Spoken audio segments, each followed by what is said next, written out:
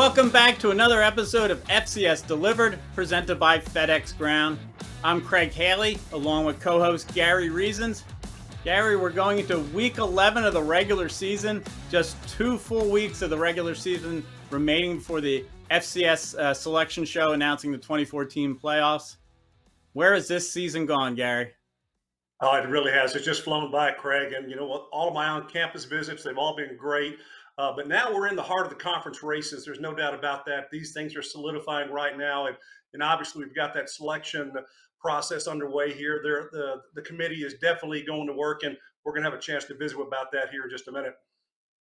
Yes, terrific episode ahead. We're not going to look back too much, Gary. I mean, usually we'll do a little review, but we want to look forward, and that includes looking at Week 11's monumental games that affect conference races and postseason bids. And we're going to also do that with our special guest, Kent Haslam, the athletic director at the University of Montana. He is the chair of the FCS Playoff Selection Committee. He will be our special guest here in segment 1. And of course, in segment 2, we're going to visit, you're going to have your on-campus visit to this week's one of our recipients of FedEx Ground FCS Awards. We're looking forward to that as well. You can find our podcast on so many platforms, Spotify, Amazon, Apple, Google Podcasts, and many more. Of course, we're on YouTube, our YouTube channel. Just search for FCS Delivered, and you can see our episodes and especially Gary's on-campus visits. Just terrific material to watch. Now, Gary, last week, week 10, we had our first FCS playoff bid go out. Furman in the Southern Conference. What do you think of the Paladins? No doubt about it. They had a great season, a great run all along, and they're building, Craig. That's the good thing for them. I think they're going to be very, very potent. We've seen them move up in our poll, the Stats Perform Top 25 poll, consistently throughout the season, and I think they're going to be there in the hunt. Yeah, number 2 now, the Paladins. The last 2 weeks, they beat Chattanooga to get into the playoffs. Their 20th all-time bid. It's just amazing seeing, some of these numbers that these schools have been in the playoffs. Playoffs obviously date back to 1978, the first year of the FCS. Our FedEx Ground game of the week, well, South Dakota State, number 1 in our poll, 23rd straight win, beating their rival, North Dakota State, 33-16. I tell you, the Jackrabbits every week, they just impress, Gary. Yeah, they're strong. They can run the football. They're powerful. We talked about that game last week, Craig, on our show, and I thought that South Dakota State was going to handle them pretty well, and they did. And North Dakota State, they're just not their old selves. The Bison just aren't the same team that they were over the last several years. So that's just kind of a little bit of a changing of the guard here. Potentially, South Dakota State's just going to stay there on top, and we'll see how far this run takes them.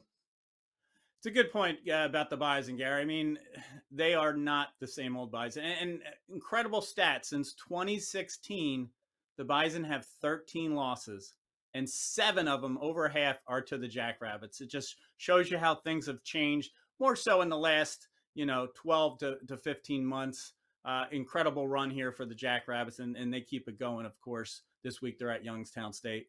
We had another top 7 game last week to mention. Montana, they were number 4 then.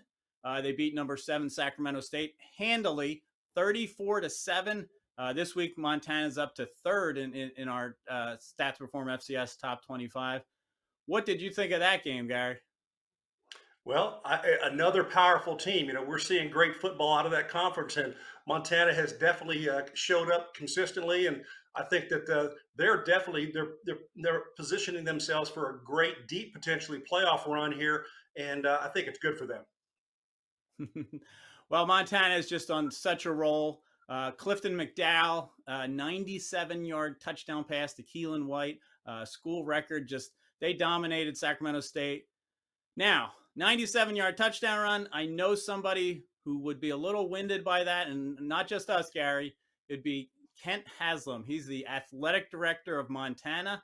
I believe it's his 12th year as athletic director, but he's on his 6th year on the FCS Playoff Selection Committee. This year, he is the chair of the committee, his final year on the committee. And as we know, on November 19th, the FCS Playoff Selection Show will be on ESPNU, 12:30 p.m. Eastern. 10 conference champions, 14 at-large bids, 24-team field. Mr. Haslam, we are thrilled to have you join us. How are you doing today? I'm doing great. I'm still winded from watching that 97-yard touchdown. So, it's great to be with you. Thank you so much for spending the time. First off, thank you so much for what you do to promote FCS football. It's an outstanding brand of football. We love it at the University of Montana and proud to play it. And thank you for all that you do.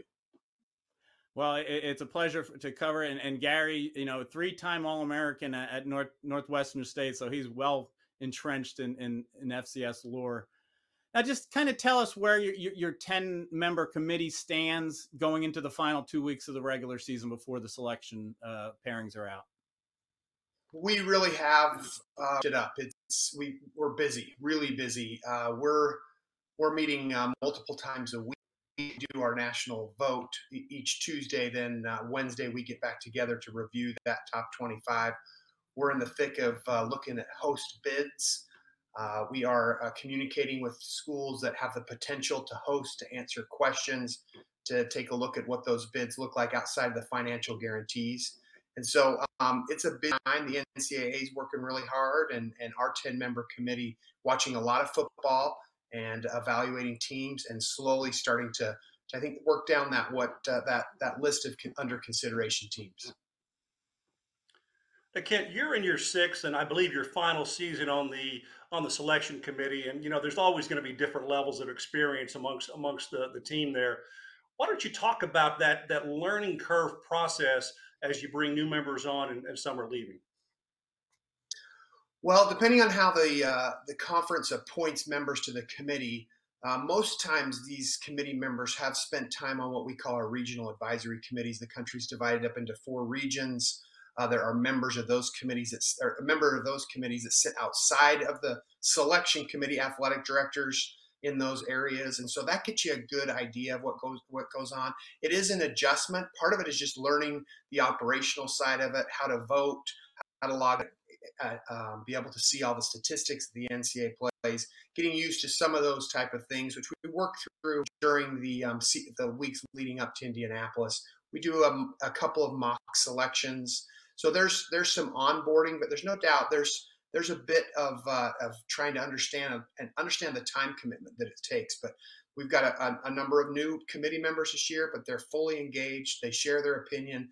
And really, as the chair, that's my goal, is to pull those opinions out of people to make sure we don't have consensus in that room, but that we're talking things through. Ken, obviously everybody's looking towards your committee to see what the pairings are going to become. Now, on the college, on the FBS level, CFP, they do 6 reveals of their rankings, leading up to the announcement of their field. The FCS moved back to having a public reveal 2 weeks ago, but it was the only one, and it was 4 weeks out from the selection show. Why only one? And the first year your committee did this, it was 2016. You had 3 of these reveals leading up to Selection Sunday. Why only one? Because they get outdated pretty quickly. They do get outdated really quickly, Craig, like the next week. And so, I don't honestly remember why we moved away from them. I know if you get too early, I could foresee there being more reveals. This was getting back into that situation this year, and I think it went pretty smoothly. Part of the struggle is if you get too early, there's just not a lot of data points to be able to evaluate teams, and so as you move through and you get further on, it does make it much easier. I would like to see maybe one more reveal, 2. I think great.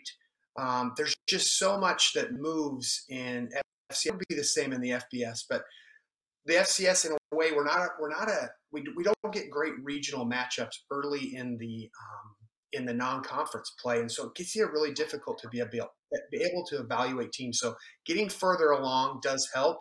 Boy, once you get in those conference competitions, they're just kind of eating each other, beating each other up. You're moving teams within, but I could foresee us moving to more reveals. I won't be on the committee; it'll be someone else's decision. But I liked it this year. I thought that it brought some attention and it gave us a chance as a committee to really focus in on our top 10, and we work that process pretty intently.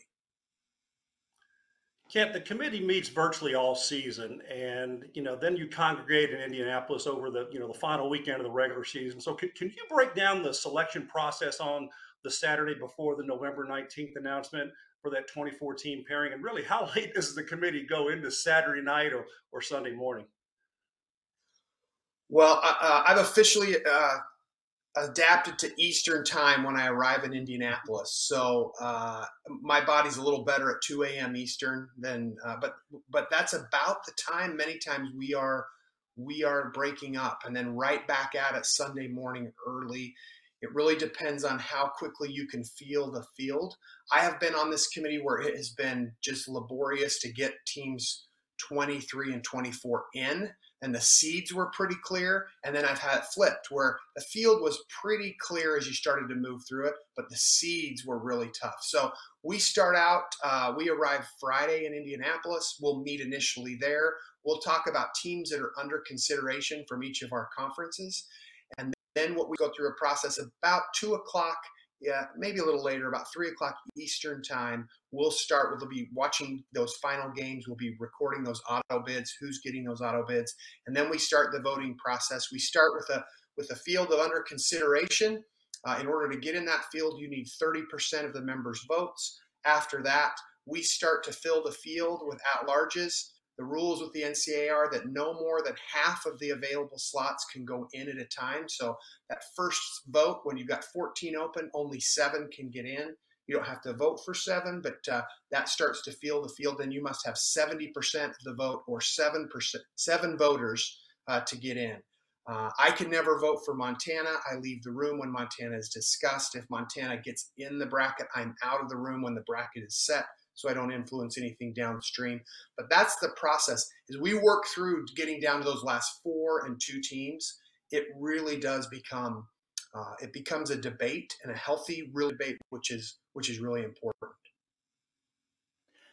I think the takeaway is it might be that sleep is optional for the committee, Kent. It is. It really is, because you're pretty ramped up. I mean, in my case, you can't separate out that that's really the biggest game of the weekend for us at Montana, with that Montana State game. So you're kind of geared up for that anyway, and you're watching it on TV. And but there is, and that Sunday morning comes really early because we come back together, because you do have a tendency.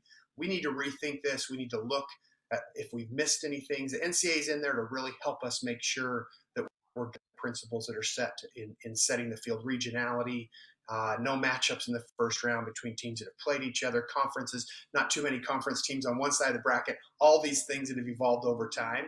The NCAA is in there to really help us make sure we don't do anything inadvertent. Sure. Now, strength of schedule is always important when you're evaluating different resumes of teams. Can you kind of discuss strength of schedule? And I'm kind of interested in the KPI that's sort of a trial program. This metric that's been introduced by Kevin Pauga, kind of a virtual snapshot of a team's resume. Is that factor in the KPI that's a trial program this year for strength of schedule? It does not factor in this year. It's only a trial. We're using it as a pilot program.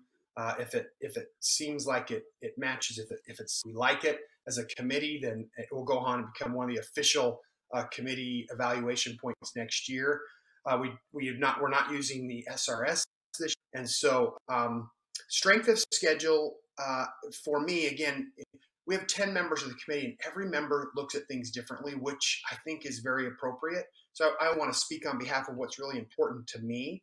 But strength of schedule for me is important. Like I mentioned before, there are times in the FCS where, for example, if an FCS team plays in their non-conference, they play 3 non-conference games, they play 2 FBS teams, and then they play a non-Division One. It doesn't give the committee a lot of points to evaluate what your schedule is really like. Then you get into the conference and you just are playing each other. So for me, I like to see teams that challenge themselves, and then a conference that's really, really difficult to work your way through week in, week out. That's an important data point and evaluation point for me as you start to line teams up that you're comparing that resumes look really similar, but you start to line teams up. You're looking for points where there are separation, and that can be one of them.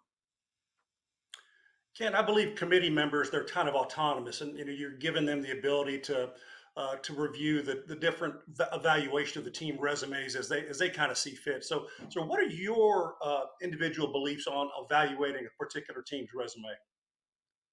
I like, if there's any head to head, I always like head to head common opponents. Um, I will be one that will take a look at quality losses, but eventually you've got to have some wins. You can't just have a resume full of quality losses.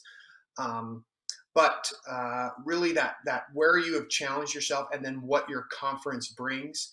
I remind people that our job as the NCAA football committee is to get the 14 best at-large teams in, regardless of where those teams come from.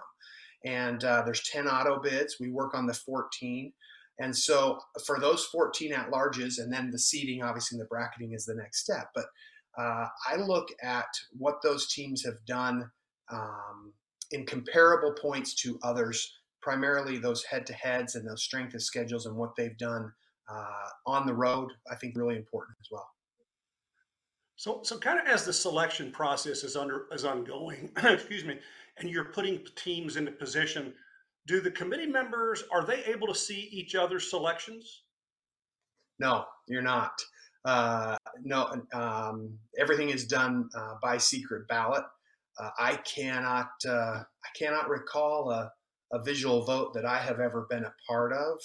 But no, it is all done through a secret ballot, and you dismiss ads if they're on the board. We have the opportunity this year. There could be a number of athletic directors that are asked to leave. When you look at the membership of this committee this year, there will be teams that will be athletic directors will be asked to leave because they'll be up for at-large opportunities. So we don't see what other people vote, and that allows you to not feel obligated to vote for somebody who you can't dismiss. There's 10 of us. We spend a lot of time together. We become friends, and you're all working at the same thing. But it allows you to really do things anonymously, so you can vote how you genuinely feel.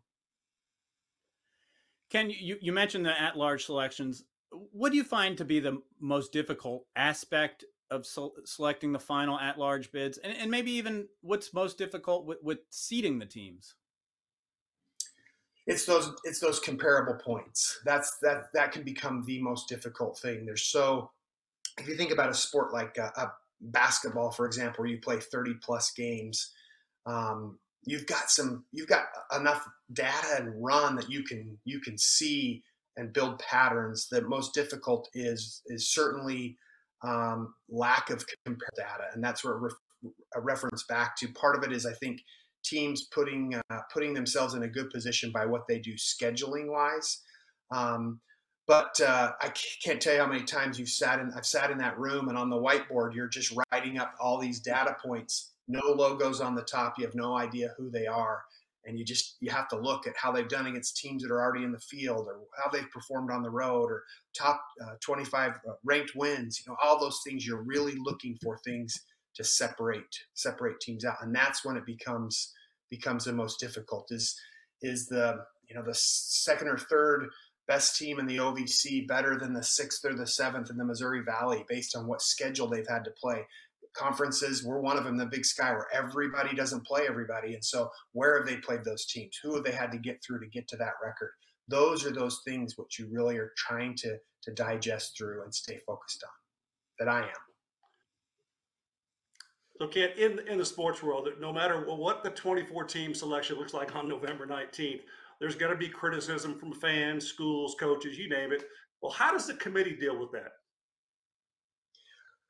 Well, I'll learn this year. It's always been, we just always blamed the chair. And so that's been our great out. It's been Jermaine or Thorbjorn or someone else. But I'll learn that this year.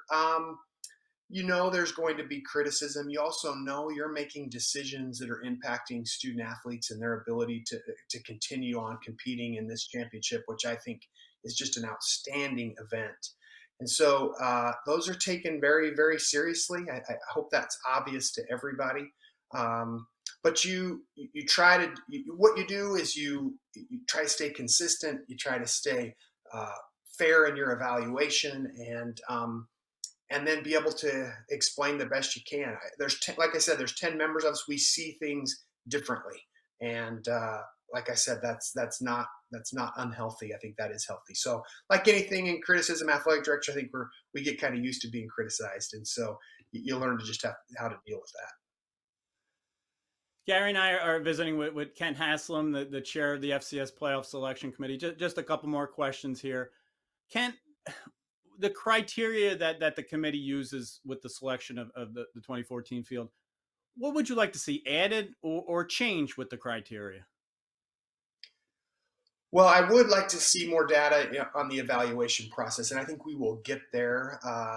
We are in a world where we really love to have computers tell us what we should buy or where we should go or how far it'll take us, how long it'll take us to get there. I think there's times that we rely too much on that. There's got to be the human element, but adding in some projective data and some results-based data, I think KPI and some others, I could see us adding two or three points.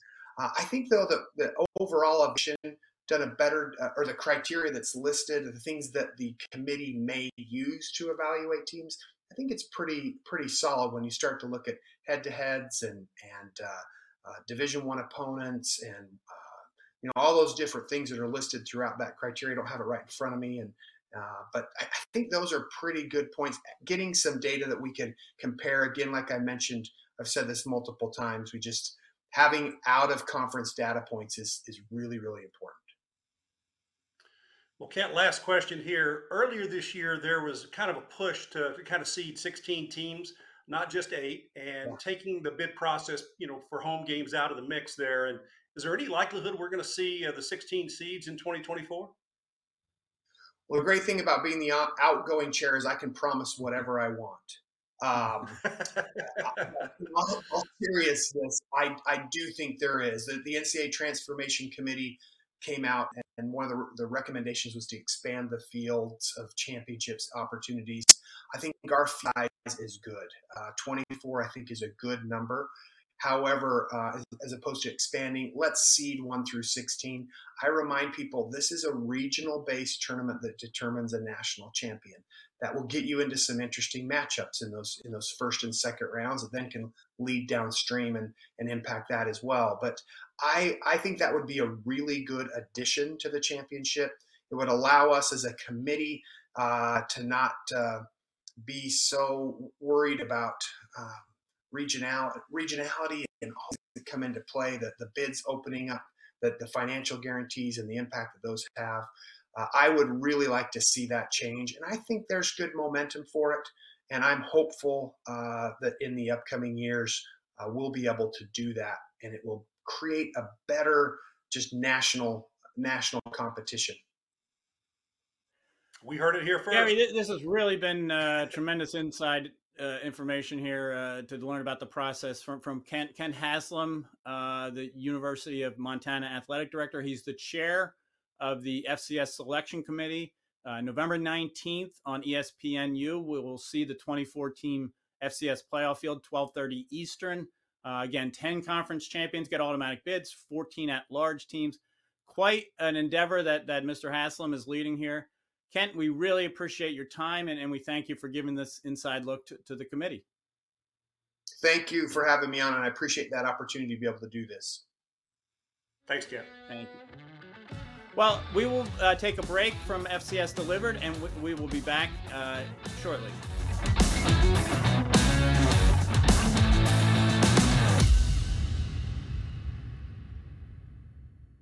Rehearsals for the school play were really coming along. Bigger smile, Mr. Squirrel? Until a custodian accidentally threw away the costumes. Oh, no. Everyone was rattled. Miss Garrity forgot how to play. And the Queen of the Hedgehogs almost quit. Find a new queen! But replacement costumes were shipped with FedEx. And with added peace of mind from picture proof of delivery, everyone could focus on the perfect opening night. FedEx, where now meets next. For residential delivery only.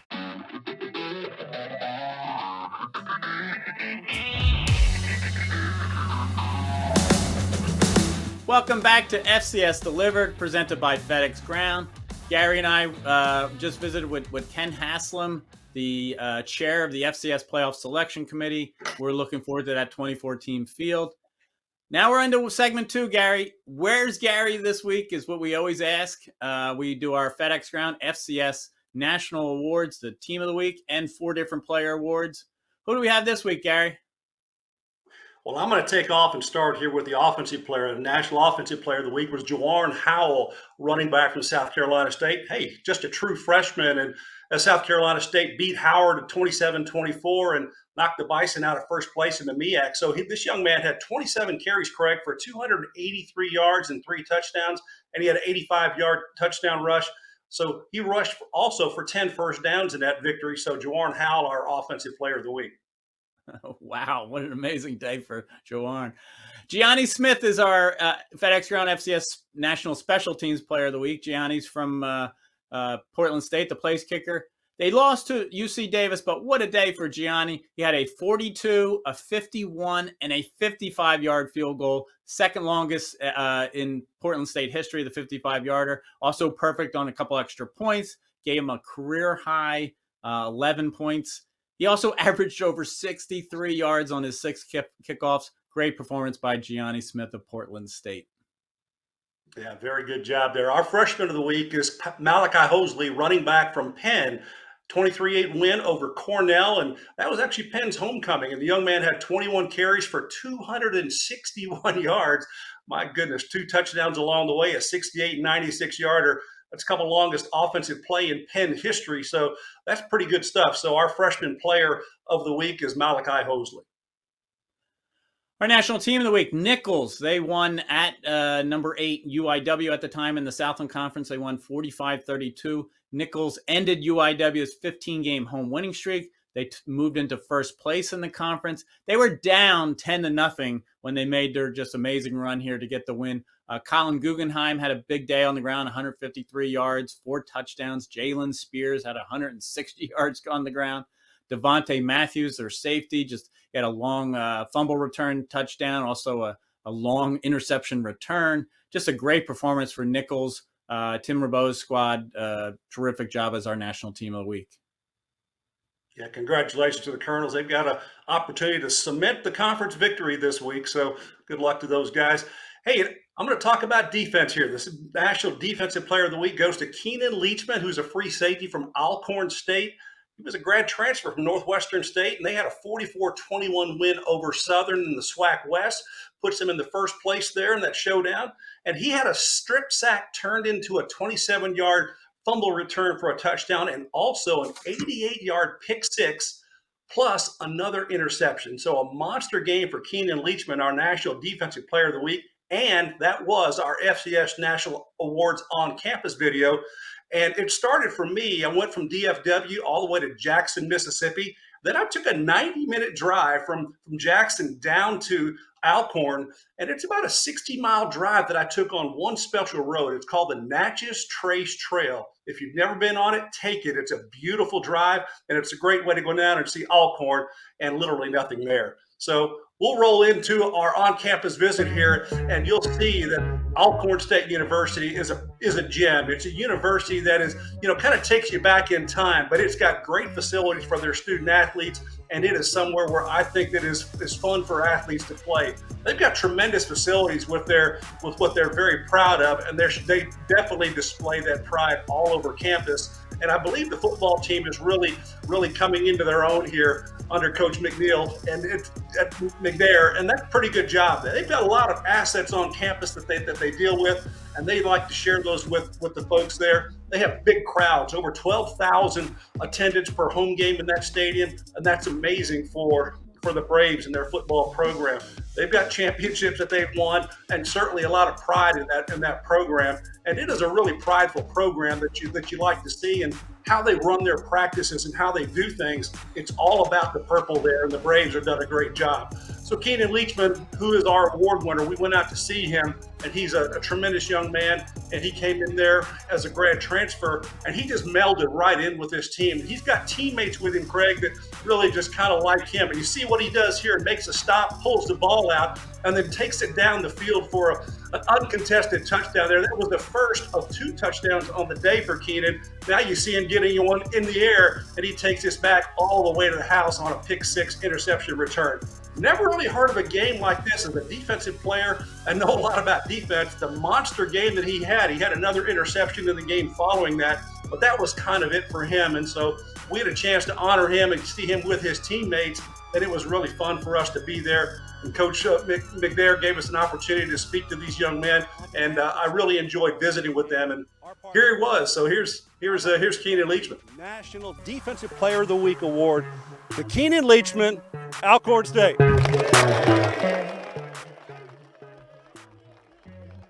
What a great time over there at Alcorn, and I really enjoyed visiting there and on the campus. And Craig, it was one of those places where, you just kind of look, it kind of takes you back in time. It's got a lot of tradition there, a lot of history, and a very prideful university.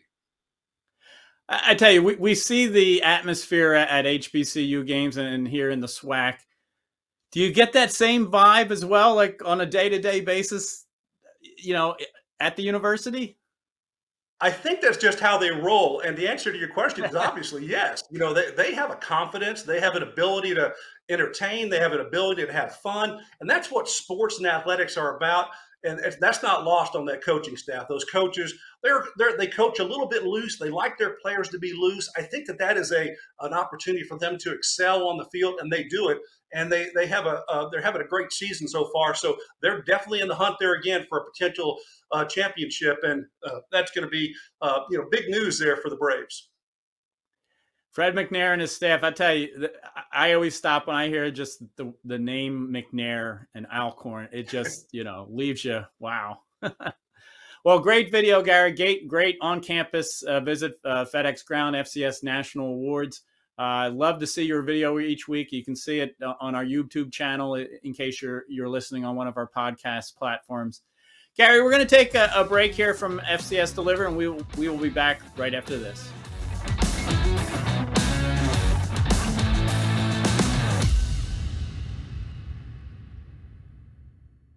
When someone accidentally threw away the school play costumes, Oh no. replacements were shipped with FedEx. And with picture proof of delivery, everyone could focus on the perfect opening night. FedEx, where now meets next. For residential delivery only. Do you like what you're hearing on FCS Delivered today? For more national FCS coverage, please go to theanalyst.com throughout the week. We're the home for the FCS Top 25 Media Poll and the weekly and season-ending FCS National Awards, presented by FedEx Ground. We also take you across FCS Nation with stories, predictions, and an inside look. The FCS coverage can be found at theanalyst.com.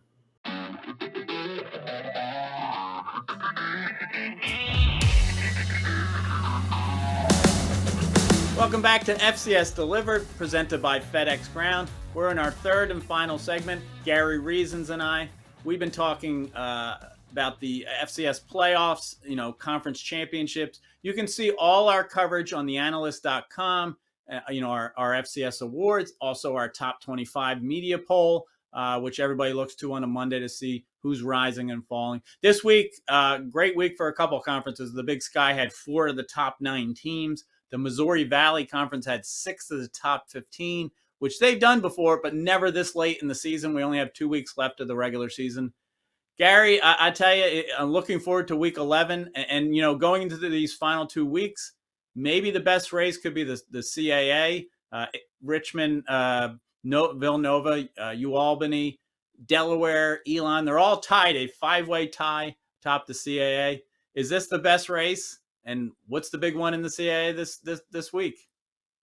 Well, there's no doubt that this is a prominent race. I mean, you got 5 teams all vying for that championship. And how is it going to unfold? We'll have a few games going there. We'll take a look at one of these games here. Elon, that's going against Richmond. And, Elon won 2 and a couple overtimes last year. And so Elon quarterback Matthew Downey, he's hot though, Craig. But I think that Richmond, though, at home, they're going to utilize Coleman and Wickersham and probably get a home victory here for that football team. So I think that they're going to spoil the Elons what they're coming in there to achieve and get a victory at home. Gary, there are a few games that I'm flip-flopping quite like this one this week. Elon 1 minute, Richmond the next. I'm going to agree with you. I'm going to go with the Spiders at home, and I'm going to go with mainly because they're coming off a bye. You need a little rest this time of the year. Elon, with that tremendous 33-27 win at Delaware last week, kind of created this five-way chaos atop the CAA. So I'm just going to go with Richmond coming off the bye. Now we go down to the SoCon, where we talked about Furman is already into the field. But one team that's trying to get an at-large bid would be Mercer. They're 7-3. This is their final regular season game. They're hosting Sanford, last year's champion. Sanford's gotten hot again, but if Mercer wins here and gets to 8-3, you have to think that's going to get them an at-large bid, which would be their first ever. I think that there's an opportunity for them to get that at large bid, especially if they put a strong, solid effort together here, closing this thing out here with a good, strong victory over the last week or two. I think that Mercer definitely has an opportunity. So, I think, Craig, at Mercer at home is really going to be the difference here in this football game, and I'm going to go with Mercer. I agree. Last year's game was tremendous. It was the final week of the regular season. Sanford won 50-40. Michael Hires had a huge day. Ty James, the wide receiver for Mercer, he had 351 receiving yards in that game, and Mercer actually didn't even get the win. So I think he has another big game, and Michael Hires for Sanford will have a big game, but I'm going to go Mercer at home as well. There are three nationally ranked games within the Missouri Valley where top 25 is playing top 25. The one that stands out to me is number 11, Southern Illinois, at number 12, North Dakota State. And it's the reason is the loser here, as good as these teams are, they're going to be 3-4, the losing team in the Missouri Valley after this one. I'm going to go North Dakota State at home, but you can certainly see the Salukis getting it done, Gary. Yeah, I like the Salukis, with what they do with their quarterback, Nick Baker. And I just don't think, though, they're going to have enough to get it over the hump, though, against the Bison at home. The Bison have had some tough losses this season, and it's not the season that they've liked to have. But I do think, Craig, that they're going to pull this one out, against that football team from Southern Illinois. I think that the Bison get this one. Yeah, I tell you, Nick Baker has seen a lot of time against the Bison. He actually played in the 2018 game inside the Fargo Dome. And in the spring 2021 game, he was the starting quarterback when the Salukis ended North Dakota State's 39-game winning streak, which is a record for the FCS. But staying within the Missouri Valley, Gary, and staying in the top 10, North Dakota, number 10, at South Dakota, number 6. This is the third straight game for South Dakota that they're playing a top 10 opponent within the conference. Who pulls out this win? I think the Dakota Dome is going to have something to say about who wins this ball game, because the crowd is going to be in there. This is a pretty impressive facility that they play in. It's the third straight top 10 opponent for South Dakota, and I think that this football game sets up for South Dakota. I think Coach Nielsen's going to get his team ready to play and get focused on this victory. So I've got South Dakota in this one, Craig. North Dakota does struggle a little bit on the road as good of a program that Bubba Swigert has. I'm going to agree with you and go the Coyotes at home. Southland, we already talked about Nichols. They were our national team of the week. This week they can clinch the automatic bid in the Southland if they defeat Lamar. I tell you, that's a tough game because Lamar's had a bounce back year. I think I'm going to go with Nichols in this one, though. I like your pick here, Craig, and I think that Lamar has really been the surprise of the conference, because not really had anybody really thought that they were going to be as prominent as they have been over the course of the season, but they have shown up time and time again. But I think that Nichols found something last week when they beat the conference elite UIW, and I think that put them over the hump. Obviously, the running attack that Nichols had was very, very powerful last week with Colin Guggenheim and his other running back mate, getting both of them over 150 yards rushing in the football game. That was tremendous.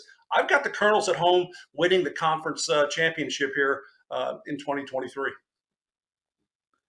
Now, our FedEx Ground FCS game of the week It's a year in the making, Gary. It's Southeast Missouri at UT Martin. UT Martin's 21 in our top 25 poll.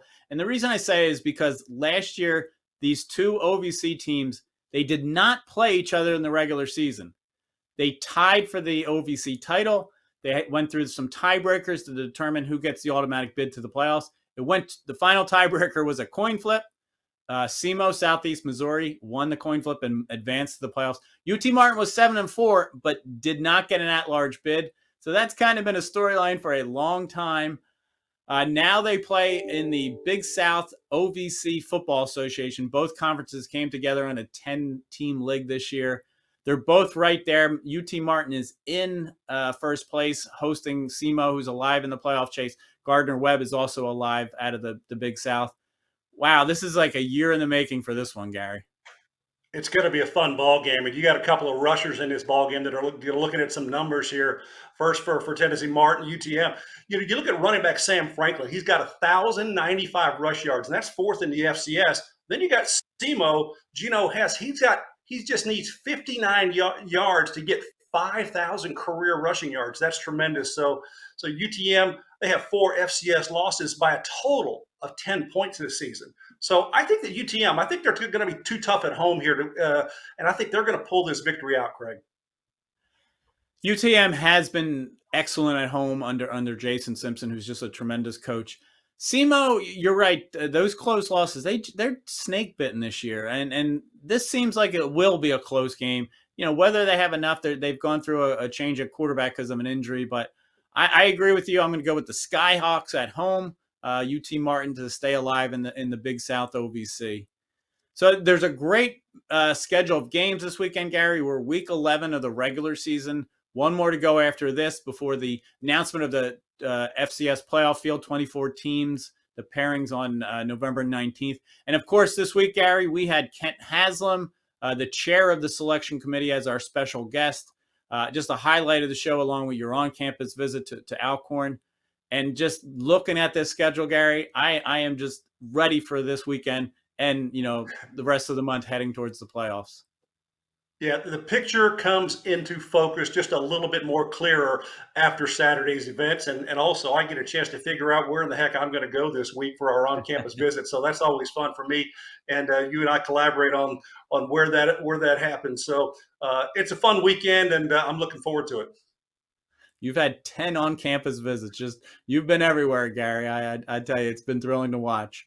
We'd like to thank FedEx Ground and Stats Perform for bringing you FCS Delivered and of course, the on-campus visits. Seth Biley and Graham Bell are our producers making this all happen. You can find all our coverage on theanalyst.com and on X at FCS_stats, STATS. Also, we're on Instagram and Facebook. Gary, I'm looking forward to it, and I hope you enjoy the games and safe travels with your next on-campus visit. It's been quite the show this week. Yeah, I've enjoyed this. Really enjoyed the insights from Kent and talking about the selection process and the committee and what's going on. And that selection day is coming up very, very quickly here, not very far away. So we're looking forward to that, and obviously the rest of the last 2 weeks of the regular season here in the FCS. Well, we thank everybody for tuning in this week to FCS Delivered, presented by FedEx Ground, and we will see you soon.